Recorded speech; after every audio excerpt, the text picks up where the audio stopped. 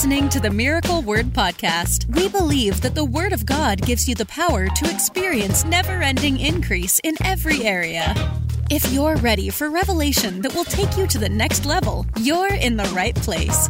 Here's your host, evangelist, author, and founder of Miracle Word University, Ted Shuttlesworth Jr. As you saw, 5 revival blockers that you must avoid. You know, people are always talking about, we want revival. Let God bring revival. I want our church to be in revival. I want a personal revival. I'm going to show you today from the scripture 5 things that are revival blockers. You know what came to my mind? It's like, you know how computers have those pop-up blockers? And when those are on, it's like when you go to fill out a form or something, it won't even come up because that other window comes up with the form in it. And then you get that notification at the top of your screen that's like, the window was blocked from opening because it turned off pop-up blockers and all that. That's how I feel. That's how I feel. That there are things that people do. Today I'm going to cover 5 of them that literally block revival. Now, whether we're talking about personal revival in your life, you can stay in personal revival daily. You can stay on fire. You can stay in a place where God's touching you all the time, where you're receiving refreshing, where you're receiving fresh direction and words from the Lord. You can stay there personally. But not just personal revival, but revival at your church, where your church stays in that place of momentum where God's moving and touching people. And then finally, what about national revival? What about where God touches a nation? What are some of these areas that we have to be careful to avoid if we want to see God move? Well, today we're going to cover 5. And I want to jump right in with you. The first one is this. Now, the way I've worded some of these, and you guys can put them in the comments, the way that I've worded some of them, some of them are worded positively, some are worded negatively. What I mean by that is some, like the first one that I'm going to give you, this is what you need to have revival, but many people don't have it. Others will be like the mistake you make that pushes revival away that you have to avoid. So I'll tell you which is which. So look, number 1, the first thing that you've got to have to stay in revival that many don't have is urgency. That's number 1. There's got to be urgency in your spirit. There's got to be urgency in your spirit. I'm going to give you 2 verses of scripture to go along with that. The first one I quote often, John 9:4. John 9:4, Jesus said to his disciples that we must work the works of him who sent me while it is yet day. For the night is coming where no man can work. So I want you to get this right off the bat. Jesus was depositing urgency into the hearts of his disciples so that they would never get to that place where they just put ministry and life on cruise control. Right? They wanted to be in a place where they were always feeling eternity. No matter what day it was, no matter how old they got, they were always feeling eternity. That's how we need to be. We need urgency in our spirit. Because notice this, if we don't have urgency, then you can always push your actions off to the future. Get that? If you don't have urgency, you can always push your actions off to the future.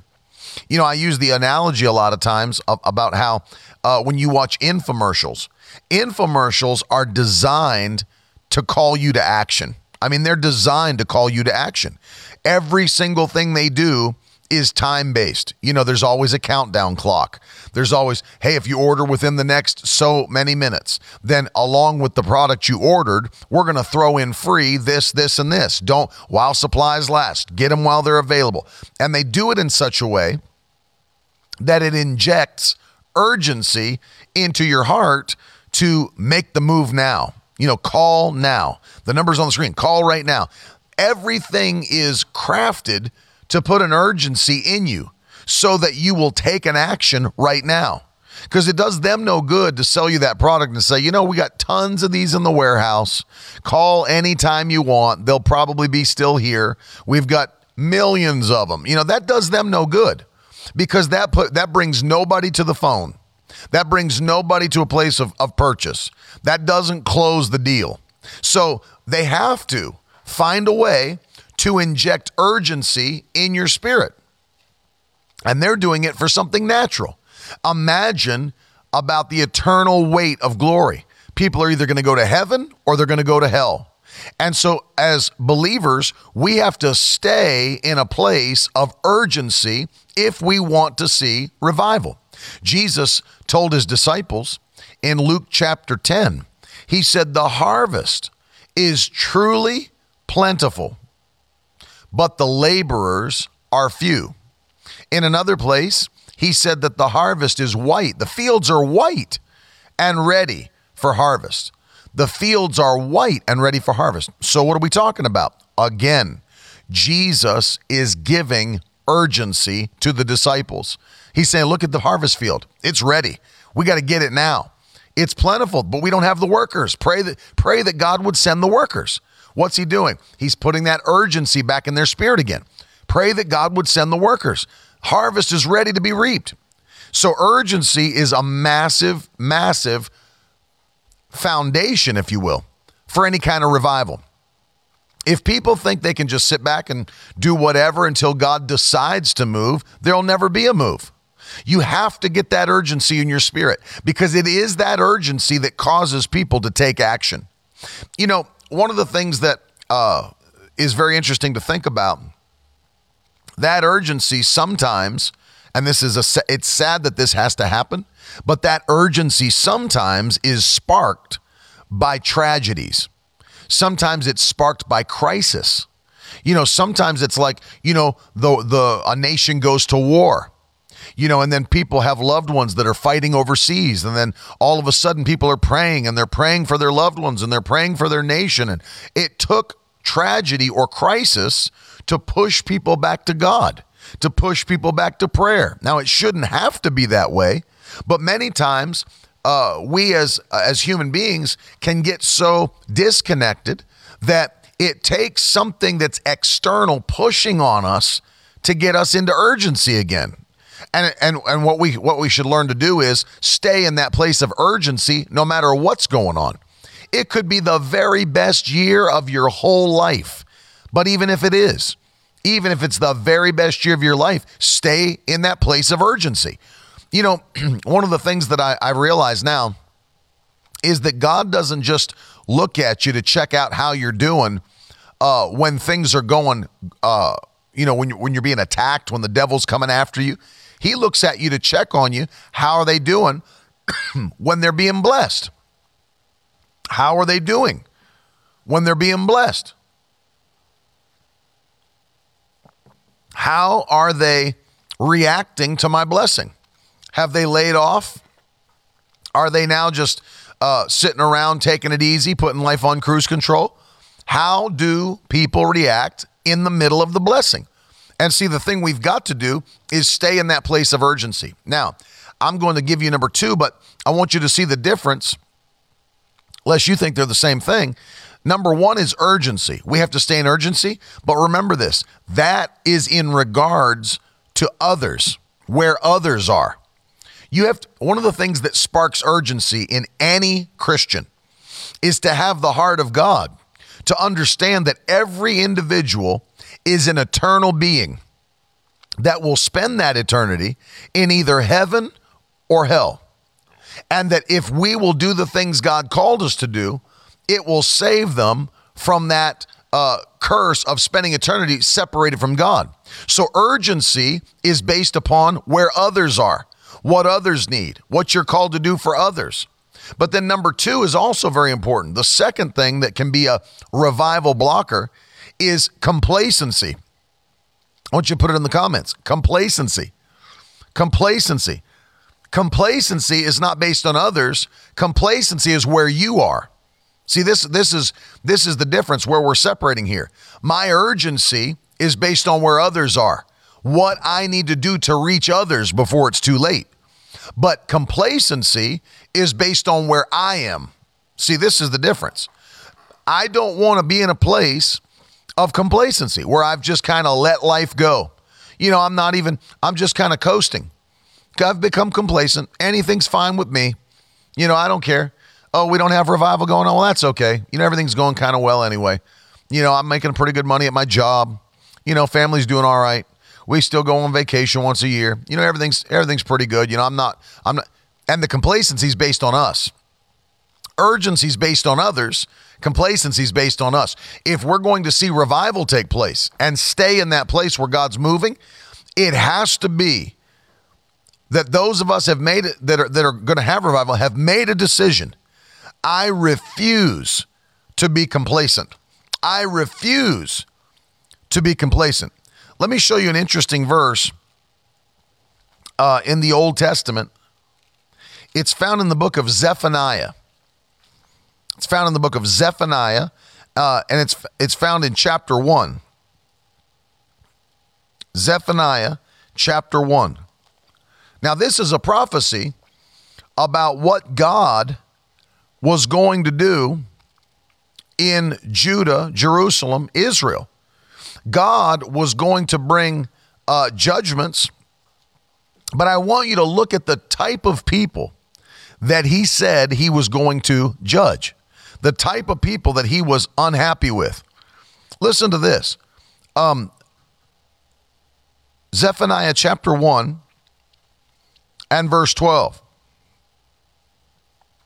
Listen to this.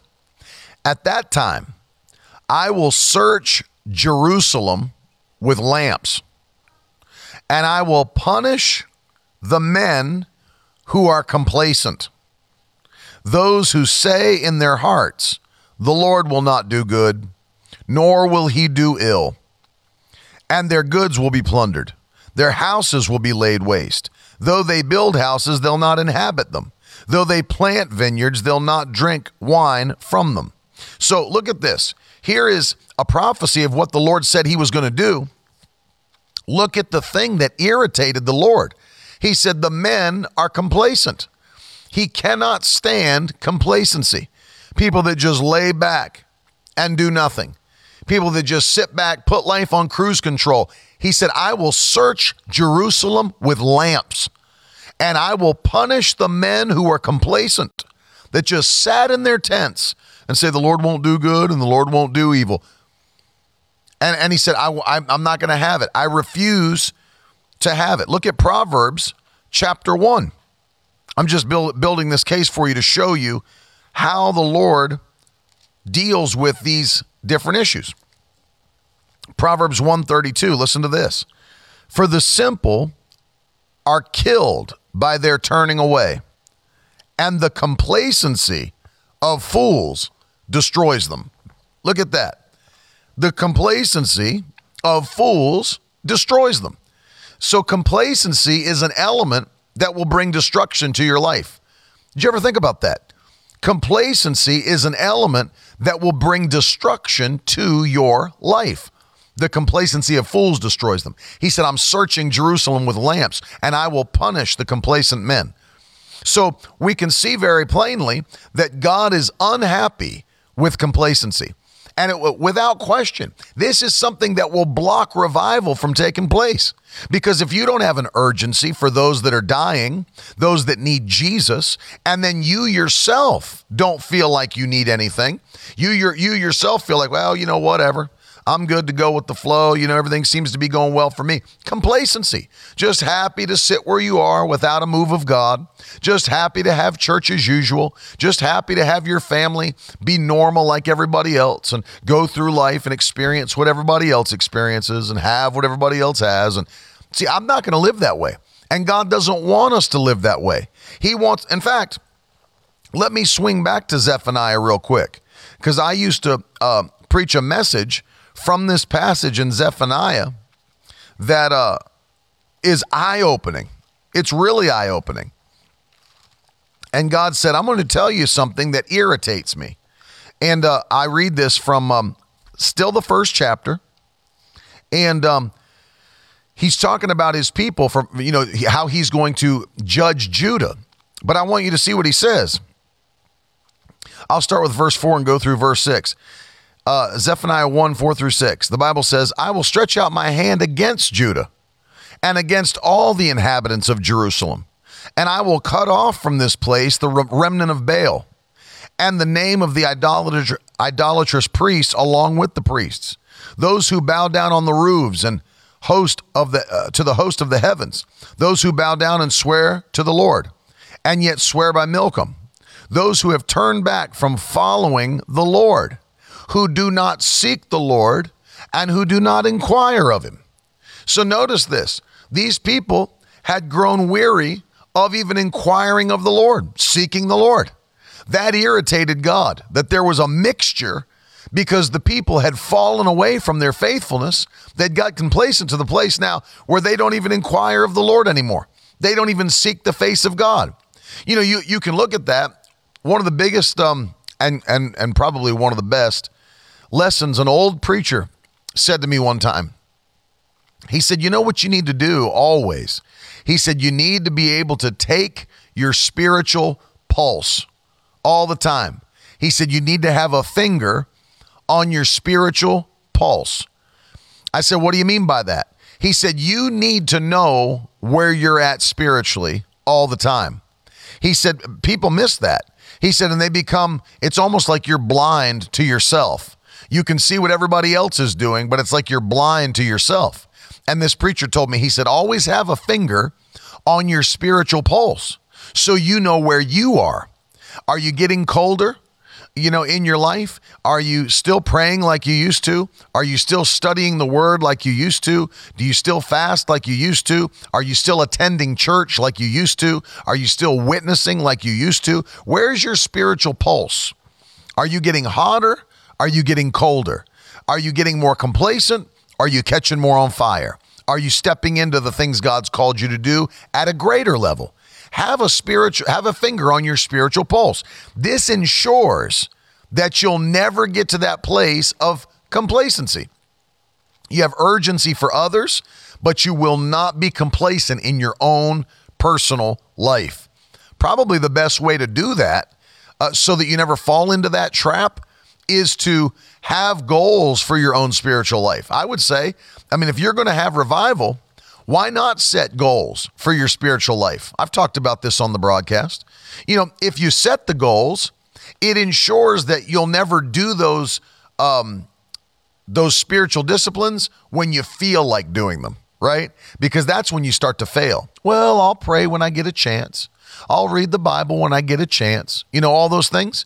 Instead of that, why don't you set goals that will keep you from it's a safeguard against complacency, right? So you could say, you know what? I'm going to read 9 chapters of the New Testament every day. I'm going to read the New Testament every month by doing 9 chapters a day. I'm going to pray 30 minutes, an hour a day. I'm going to set that time aside, put it in my calendar on my phone. This is my time to pray. If I've got to get up a half hour earlier, whatever it might be, if I have to skip an episode of a Netflix show, whatever it's got to be, I'm going to pray, and I'm going to pray daily. I'm going to schedule days in my month where I'm going to fast and pray. And, I've talked about this. Talked about it in our new fasting book that came out for this year, that what if you just said, Lord, I will give you 3 days every month where I fast and pray. Did you know that would be a tithe of your year? That would be 36 days of fasting a year. That's 10% of the whole year. And if you said, Lord, I'll just do 3 days a month, 3 days a month. The disciples and the early church used to fast 2 days every week. Every week, Wednesdays and Fridays, they would fast. They would fast, set themselves apart, and fast and seek the face of God. Doing these kinds of things will ensure you never grow complacent. That's number 2. Number 3, the third thing that is a revival blocker, if you will, is convenience. We have to do things whether it's convenient to do it or not. It's always funny to me. I put a tweet up. Let me see if I can find it, because this made me laugh. I was just thinking about things that crack me up about church. And I tweeted this a while back. Let me see if I can find this, because I said, people are really hungry for revival. Really hungry for revival as long as, and then I listed these. Let me see if it's not far back. Cracks me up. Oh, I hope I can find it.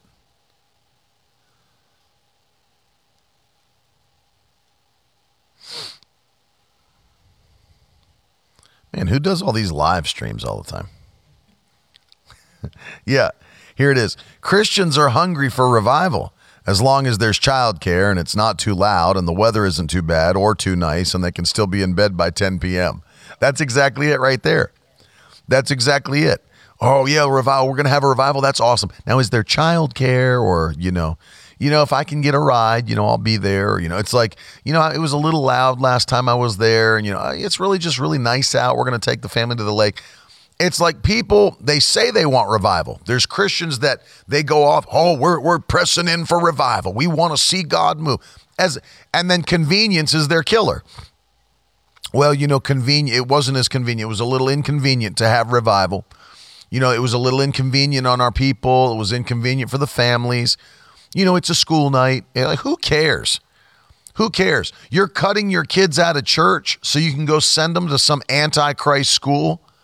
It blows my mind. We're going to keep the kids out of church so we can get them to bed early so we can thrust them right into that antichrist school system.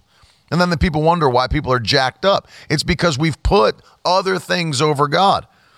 It's like, I don't know why my kids are going south. Because we've prioritized travel baseball and sports and trips to the thing. And we don't prioritize church or God's house. People are like, I don't know why everything's going south. I know why.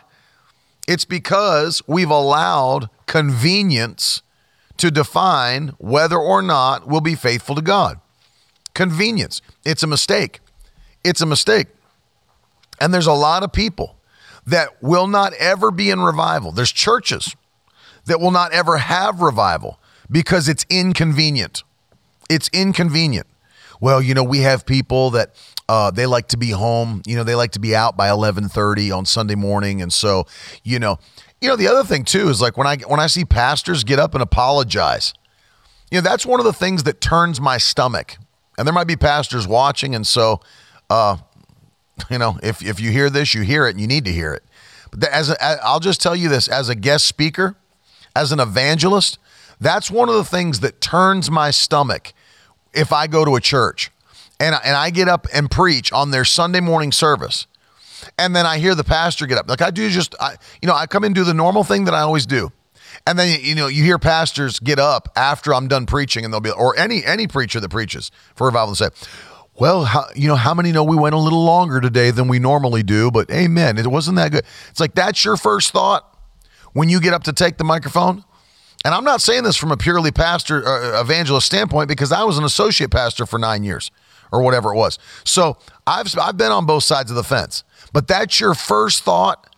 Is that really your first thought when the service is coming to an end? Well, how many know, we went a little longer than we normally do to this morning. Amen. But it was how many enjoyed it though. It was God. It's like, who gives a crap? Who gives a crap when you actually let your service out? Well, we normally try to finish up about 11:30, but how many know it was good who gives a crap? If people don't like it, stay home.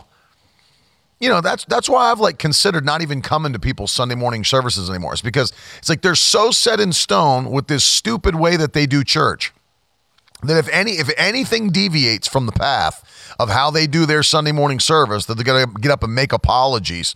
Well, how many know this isn't normally what we do? Amen. We won't always keep you late like this. It's like, then freaking stay home. If you can't handle being in church for longer than an hour and a half, meanwhile, you go to the movie theater and watch a 3-hour James Bond movie. Freaking ridiculous. And then people are sitting around wondering why, I don't know why kids are going, because you apologize for keeping people in church for longer than an hour and a half. Well, how many know this isn't ridiculous? Convenience. Oh, we're sorry we stepped on your convenience today. When we got you got a pot roast in the oven back home. And how many know we went a little longer today, man? It's like, we're going until we're done. If you got to leave, then leave. We're going until the Holy Ghost has done all that he wants to do. It's not our service, it's his service. So if you don't like it, then just go home or go to another church where they're dead and dry and shriveled. It blows my mind. Pastors get up and say that kind of crap. Why don't you catch on fire again, pastor? Talking to you, pastors that might be watching this, have to apologize every time the service goes past an hour and a half. Sack up. Talking to pastors. I hope you know what that meant.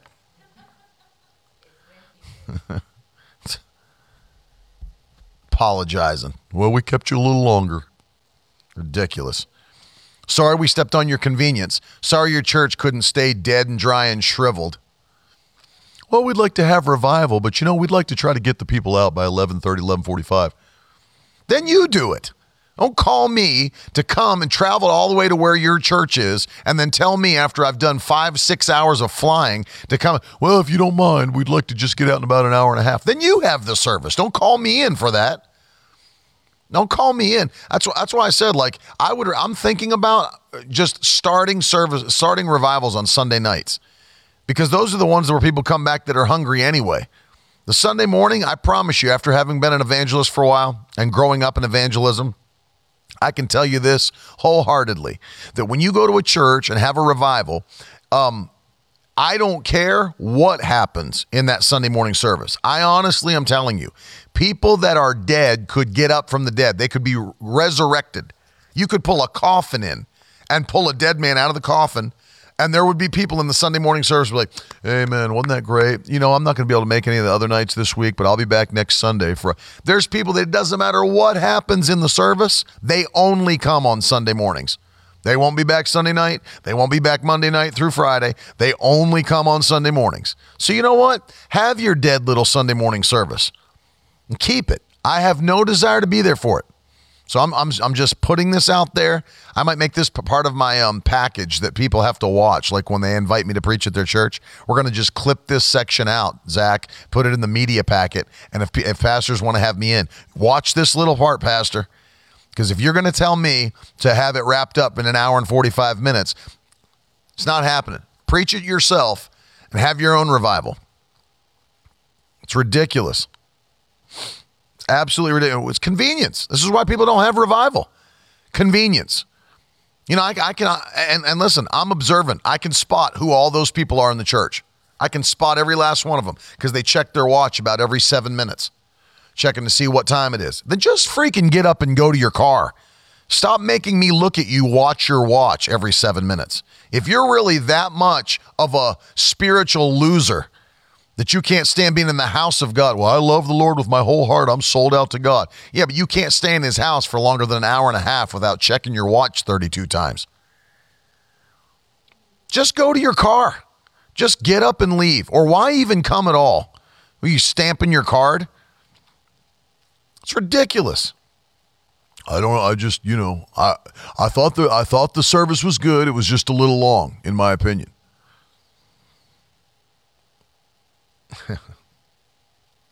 When I was younger, I'd actually have people say stuff to me about it, like from the service, like the actual people that go to the church. Well, sounds like you've got a lot stored up in there to preach. No, but people are apparently smart enough not to say that stuff anymore, because I'll let you know. I'll let you know straight off the bat. They don't say that kind of stupid crap anymore, because now I'll be like, you know what, buddy? If you can't handle it, you might want to check on your salvation before you end yourself in a fiery hell, burning that cellulite behind up. And I'm not ashamed to say these things, because the American church needs to get back in revival all over the place. All over the place. Playing little games, seeker-sensitive games, for the sake of convenience. Exactly, AJ. Sounds like you have a small appetite for the word. Yeah, I saw it running out your nose and ears and mouth. I thought I'd shovel some more in, you dead, dry son of a gun. Convenience. We've stepped on their convenience. Number 4.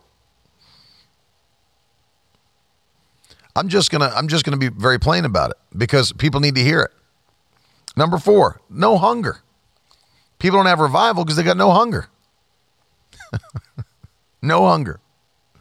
I'm hoping pastors were watching so that I don't have to say that again. We'll clip it out and just send it out to people. Hashtag sack up. People are putting in the comments. Hashtag sack up. No hunger. That's a dangerous place to be when you've got no hunger. Can I tell you something? Think about this. Think about this, if you would. If you're suffering with something in your body like a disease, a sickness? Did you ever notice that one of the first things that happens to a person that's dealing with that is that they lose their hunger? Did you ever notice that? People go to the hospital. They're always trying to get them to eat something. You need to eat something. You need to eat something. I'm not hungry. You need to eat something. I'm not hungry. You ever notice that? That when people go to the hospital, they're battling a disease, they're battling a sickness, that the nurses always have to push them. Their family always has to push them. You got to eat something. We need you to eat something. I'm not hungry. I've lost my appetite. A loss of appetite is a sign that something is seriously wrong in your body. Loss of appetite is a sign something is seriously wrong in your body. And when Christians have lost their hunger, it's a sign something is wrong in your Christian life. Something is seriously wrong in your Christian life. In the same way it's true in the natural, it's true in the supernatural. I'm just not hungry. You need to eat something. Because in the Bible, one of the things we recognize is true. The Bible says, blessed are they which do hunger and thirst for righteousness, for they shall be filled. That's Matthew 5:6. Jesus preaching his Sermon on the Mount. Blessed are they which do hunger and thirst after righteousness, for they shall be filled. There's a blessing that comes from spiritual hunger. Dr. John G. Lake said the number one thing he would impart to Christians, if he could, all over the world, is spiritual hunger. That is the thing. Here's a man who saw nations changed, who saw so many, hundreds of thousands of people healed miraculously. And he said, of all the things I could give to a Christian, if I could impart it to him, it would be spiritual hunger. Spiritual hunger. A lack of hunger is a dangerous sign in your life. If you're not hungry, you're dying. If you're not hungry, you're dying. Put it in the comments. Anyone who's not hungry is dying. Might be dying slowly, but you're dying. And the thing about the kingdom is, the more you eat, the hungrier you become. It's the opposite of the natural realm. In the natural, the more you eat, the less hungry you are. But in the kingdom, the more you eat, the hungrier you become. The more you eat, the hungrier you become. Hallelujah. Listen to this. The Bible says in John chapter 6, verse 33 through 35, John 6, 33 through 35. For the bread of God is he who comes down from heaven and gives life to the world. And they said to him, Sir, give us this bread always. And Jesus said, I am the bread of life. Whoever comes to me shall not hunger, and whoever believes in me will never thirst. What's he teaching here? He's teaching that I will fulfill you always. I will fulfill you always. Look at the way that the culture of the world in the first century church, second century church, third century church, the culture, the harsh culture of the world could not kill their hunger for God. This is one of the most perfect examples you could ever use. He said, because I'm your fulfillment, you'll never have to hunger. This means they'll never starve spiritually. But it doesn't mean that they won't have a hunger and a thirst for righteousness. He's saying that you'll never be without. I will fulfill you. Look at how it manifested in the early church. It didn't matter that it was a death sentence to be a Christian. It didn't matter that they were killing everybody in gruesome ways. None of that persecution ever dulled their hunger for God. The more they went through it, the hungrier they were for God, to the point where they were like, you know what? Go ahead and kill me because I can't get enough. I could never say that he's not Lord, that he's not risen, that he's not coming soon. They could never say that. In fact, they proved this by their own actions. I would rather die than I would get cold on Christ. I would rather die than I would get cold on Christ because he's alive. Jesus is alive. I belong to him. He belongs to me. And notice, the more they lived it, the hungrier they became, to the point where they were willing to take and taste death rather than to back off of their relationship with Christ. One of the things that'll shake you up, if you've never read it, you need to go read it. Have you ever, put a hand up in the comments if you've ever looked through or read through Fox's Book of Martyrs. Has anybody watching ever looked through any of that? Fox's Book of Martyrs? If you haven't, you ought to go look through some of the stories in Fox's Book of Martyrs and see the stories of those who gave their life for the gospel, gave their life for Christ. It'll shake you up to see what people were willing to do for God because they would not grow cold. They would not become complacent. They wouldn't give up their hunger. If you've never heard of that, Google it. Fox's Book of Martyrs. And go read some of the stories. It'll shake you up. Yeah, it'll shake you up. Open your eyes. The more you eat, the hungrier you become. The less you eat. See, that's what happens. Your flesh begins to take over. The less you eat, the less you read the word, the less you pray, the less you go to church, the more complacent you become, the less hungry you become.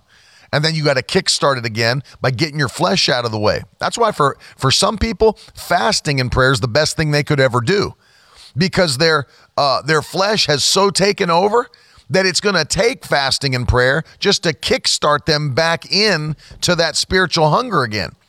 And really one of the things that's a benefit of fasting and prayer is it moves your flesh out of the way. It's like you're wading through the flesh, moving it out of the way so you can get back to spiritual things again.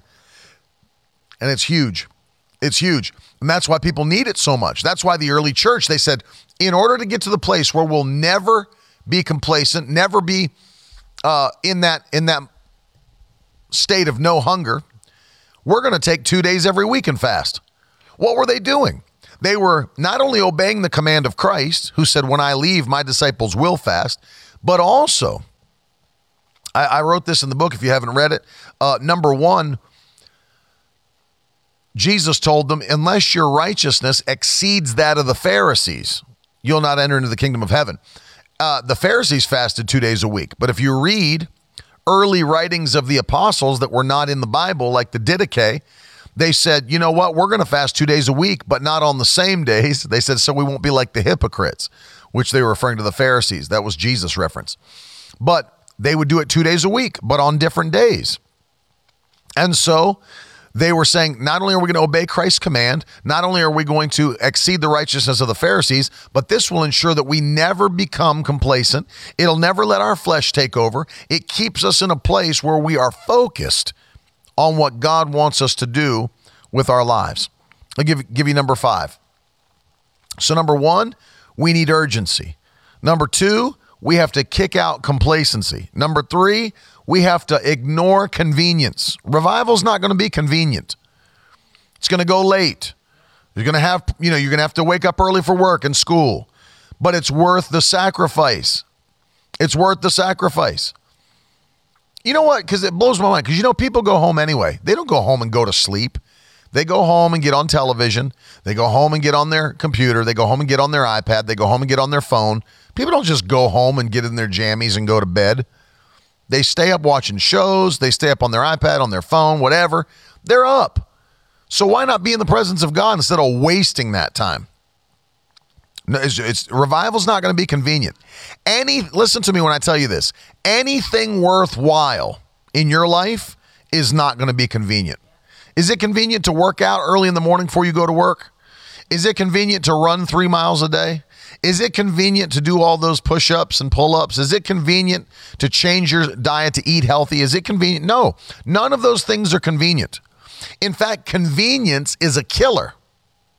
You look at this, and I know I'm kind of stepping on my own toes on this one, but it wasn't until the Industrial Revolution where once we had electricity that was readily available to everybody and everything, and we started doing fast food restaurants, and we started doing TV dinners, and we started doing drive-thrus and all the things that came from that moment, and electricity let us stay up longer than we ever had before and all that.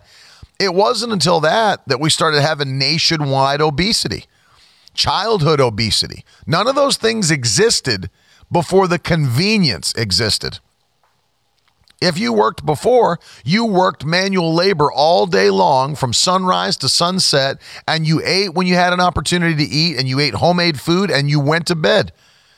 And it wasn't until we had all these things with preservatives and stuff that could be, kept on the shelf and kept in the refrigerator and drive-thrus and all. It wasn't until all these things that were convenient came that we started having these obesity epidemics. To the point where people had to make choices, like we're taking away the supersize. It's like none of those things existed before there was convenience. The more convenient something is many times, the worse it is for you. Things that are worthwhile are rarely convenient.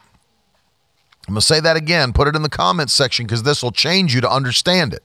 Things that are worthwhile are rarely convenient. Things that are worthwhile are rarely convenient. It's going to take extra time. It's going to take a sacrifice of time. If you're making something, if you're an artist, if you're starting a business, it's not convenient to start a business. People that say they want to start a business and they work 9-to-5 jobs and think, oh, it's going to be just so much easier working for myself. They don't even realize that it takes about double the time to own your own business as it does to work for somebody else. You work for somebody else for 40 hours a week. You'll work for yourself 80 hours a week. And people don't know it. They think, well, it's just easier to have my own business. I can make my own schedule. Not if you want to succeed, because it's not convenient to do anything worthwhile. It takes work and hard work. And so does revival. It's work. It's work. You talk to me. People think, it's, what a glamorous lifestyle. You don't even know what it's like to work night after night after night after night after night after night after night after night after night. And thank God for what he does. But let me tell you something. It's work. You work for the Lord. You work for the Lord. It tires people out to work for the Lord. Of course it does. He renews your strength. But it is work. It absolutely is work. And things that are worthwhile aren't convenient. They're inconvenient. That's why there's only a few people who do them and become successful, because not everybody is willing to live a life that's inconvenient. Not everybody. That's why that as you go higher in what you do, there's less and less people at the top, because it takes real strength, willpower, and vigor to push every convenience away and say, I'm willing for life to be inconvenient to rise to a next level of success. And that's why revival is not being had by everyone, because not everybody's willing to pray. Not everybody's willing to fast. Not everybody's willing to spend time and put other things away. That's why. And that leads me to number 5, prayerlessness. Prayerlessness will keep you from revival. People refuse to pray. Well, I just got busy. I didn't pray. If you don't pray, you're not going to have a move of God. Bottom line. If you don't pray, you're not going to have a move of God. If you want to have God move, he said, if my people who are called by my name would humble themselves and pray, I would hear from heaven and I would heal their land. Heal their land. Got to pray. Dylan Dross said, I thought evangelists and pastors just drink coffee and preach a few times a week. He grew up in a pastor's home. He knows what I'm talking about. I was laughing. I was talking to a pastor friend of mine in West Virginia, Pastor Josh Van Hook. He said, people will still stop him because he's the pastor there in West Virginia. They'll say, so what do you actually do? Because they have no idea that ministries work. People say, what do you actually do? People have this idea that if you're a pastor, you basically just golf all week long and then just preach Sunday morning and then go golf all the rest of the week long. It's like, you have no idea, bro. You've got no idea. What do you actually do? Prayerlessness is a killer. He said, you've got to pray. You've got to pray. Prayerlessness. You cannot be prayerless. If you want revival, you got to be a person of prayer. And you have to prioritize prayer. Has to be a very important thing in your life. And we've done everything we can to help you on that. We've given you prayer points. I wrote the book on fasting and prayer to help you. We want to see people praying. We want to see people fasting. It's so vital that you fast and pray. Without it, you're not going to see a move of God. Do you realize Jesus was, and I'll give you this before we pray. Jesus had all those powerful things happening in his ministry. Raising the dead, blind eyes coming open, the lame were walking, lepers were being cleansed. However, the only thing his disciples ever asked him to teach them was teach us to pray. You know what that shows me? That the disciples understood that the reason Jesus can have all of these things happen is because of his prayer life. And they saw it being around him and they said, Lord, teach us to pray. You know why they said that? They said it because they wanted to have the results Jesus had, but they knew the only way to get that result they were looking for was to pray like he prayed. In fact, there were times when Jesus rebuked them. And what did he say to them when he rebuked them? They said, Lord, how come we couldn't cast this demon spirit out of this boy? And Jesus said, it's because of your unbelief. And then later he says, this kind of demon only comes out by prayer. And some translations and some manuscripts, prayer and fasting. Prayer and fasting. So Jesus was saying, you are not able to perform certain acts of faith because you've not prayed consistently. Think about that. These are the apostles we're talking about, handpicked by Jesus, failing in their work. And they said, Lord, why are we failing? He said, you're failing because you're not praying consistently. You're failing because you're not praying consistently. And so prayer is key. Prayer is key. To give it to you again, we've got to have urgency. We've got to remove complacency.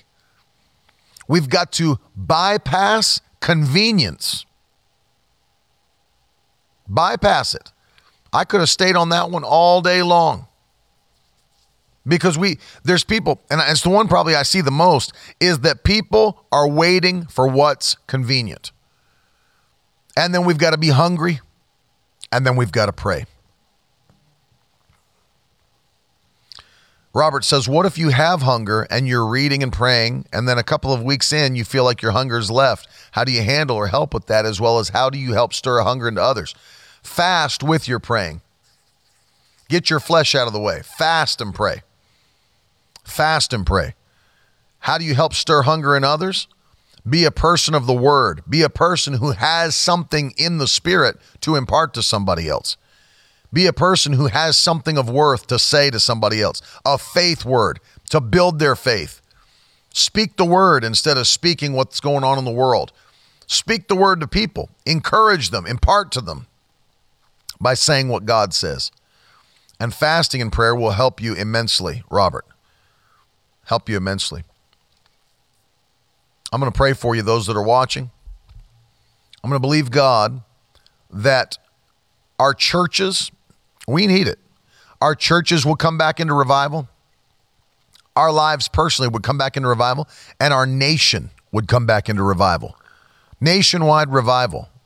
Nationwide revival. Nationwide revival. When you see what's going on in these other countries, when you see what's going on just to the north of us, we need revival to hit this nation again. We need people to stand up and take that stand for revival. We have to do it.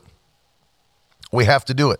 Father, I pray for all of those that are watching, all those that are listening. I pray in Jesus' name.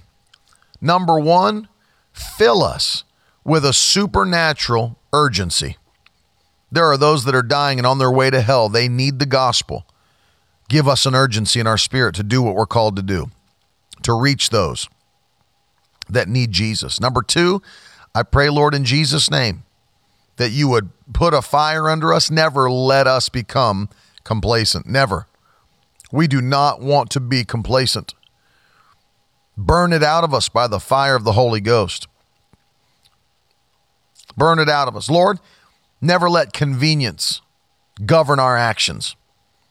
Give us a strength to do what's inconvenient so that we can experience the presence and power of your Spirit. Keep us in a place of hunger. I pray that a fresh and a new hunger would come upon every person watching, every person listening, in Jesus' name. A fresh and a new hunger by the power of the Holy Ghost. And then finally, Lord, give us a desire to pray like we've never prayed. Give us a desire to seek your face by faith like we never have. In Jesus' name, use us for your glory. Let this be the greatest end to a year that we've ever had. In the mighty name of Jesus Christ, open doors that only you can open. Set things in motion that only you can do. Let wonders take place in these last 3 months, and you'll get all the glory for it, Lord. You'll get all the honor. We love you. In Jesus' name. In Jesus' name. Amen. Amen. I love you. Don't forget, today at 2 o'clock, Carolyn is going to be back live, and on Friday, she'll be back for Friday Favorites also. Not going to want to miss that. Also, again, let me say, brand new kids Bible study out today on Daniel, staying faithful to God in the midst of persecution, culture, government, whatever. It's available right now. Also, the Miracle Word hoodies, the Victory Tribe hoodies are now available. You can get them on the store. They're shipping right now, yellow and white. You can get your size. It's up and available. I don't know if we have a slide for that. You have it? Cool. You can see them. They came out so good. They're champion hoodies, premium champion hoodies. I love them. I love them. Really, really happy with how they turned out. And they not only they fit great, they look great. Liz said, got me a yellow. They're fresh. They're really fresh. We got some other things coming here shortly as well. But don't miss those while they last. Grab your one. And let me also say that we would really love to see you on November the 12th. We are literally 1 month away from the homecoming, Victory Tribe homecoming weekend. We're going to have a powerful time. It's going to be awesome. All the information, Ashley said, I got white, Ted got yellow. That's awesome. You guys are going to look great in your Victory Tribe hoodies. I love Ashley and Ted. They're awesome. They are awesome. Love you too. I want to give you an opportunity to sow a seed today. All the information will be up on the screen. You know how to do it. Do what the Lord's asking you to do. Sow a seed that the Lord's speaking to you to sow today. And as you do, you're going to be blessed. What are we believing? What are we staying on these last 3 months? I'm not going to let you come off of it. Wonders. We're believing for wonders. God's going to perform wonders in our lives. It's going to blow people's minds when they see what God's doing. It's going to blow people's minds. I'm staying on that because I'm not believing for small things. I'm believing for big things. Big things.